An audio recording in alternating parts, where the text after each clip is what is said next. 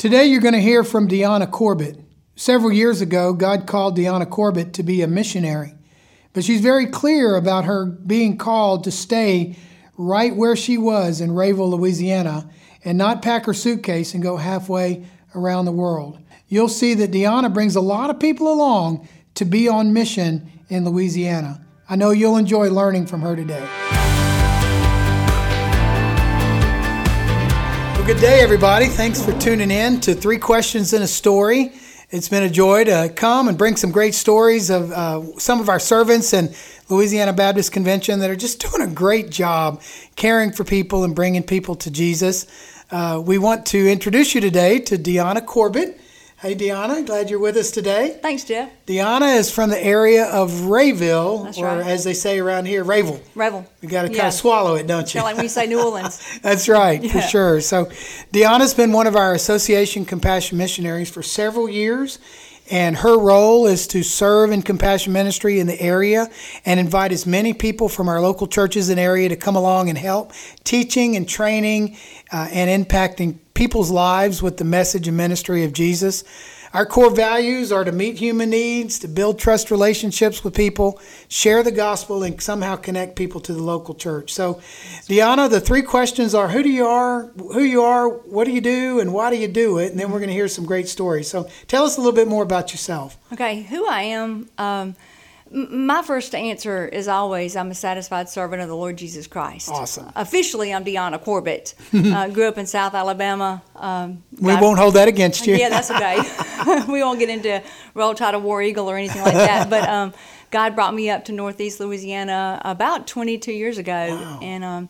And so basically I just love getting up every day and serving the Lord in the ways that He sees fit. So tell me just briefly some of the things that you do, kind of your routine of the week. I know there's a Bible club, kids club, nursing home, different, the garden. That's right. We're going to talk about the garden. I kind of feel like a spinning plates, a lot of different variety of ministries. But Backyard Bible Club, we call it God's Big Backyard Bible Club. In the summertime, we go once a week.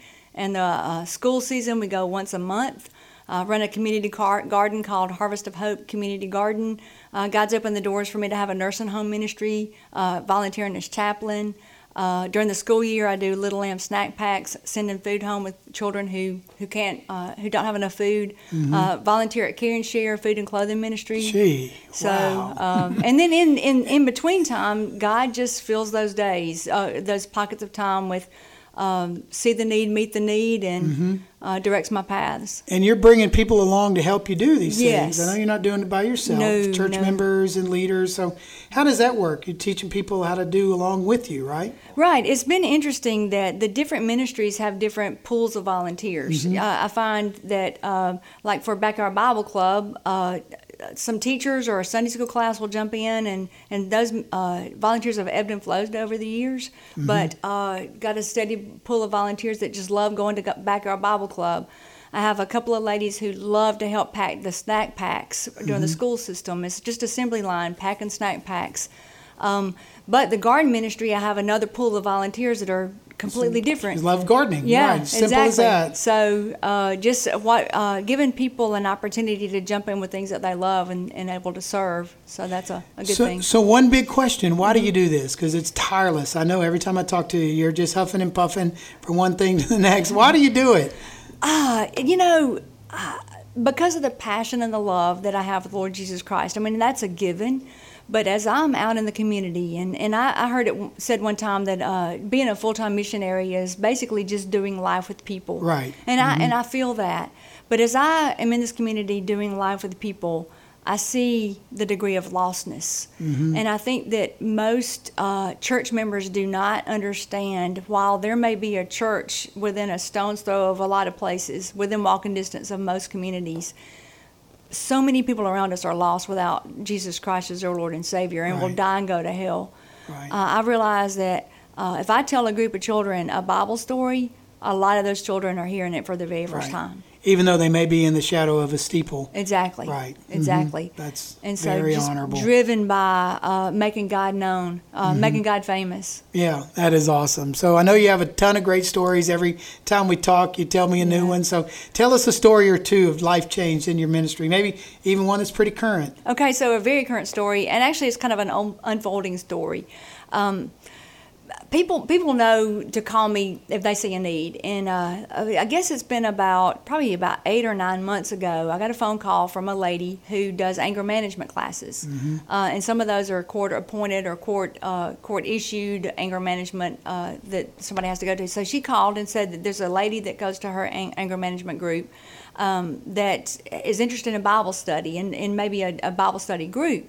So she said, please reach out to her. And I love phone calls like that. Just beg me to go talk to somebody about, and so I initiated the phone call, and we decided, after speaking to this lady, I knew that she lived close to my church, and that I decided that the best thing for her, and she agreed, was one-on-one discipleship.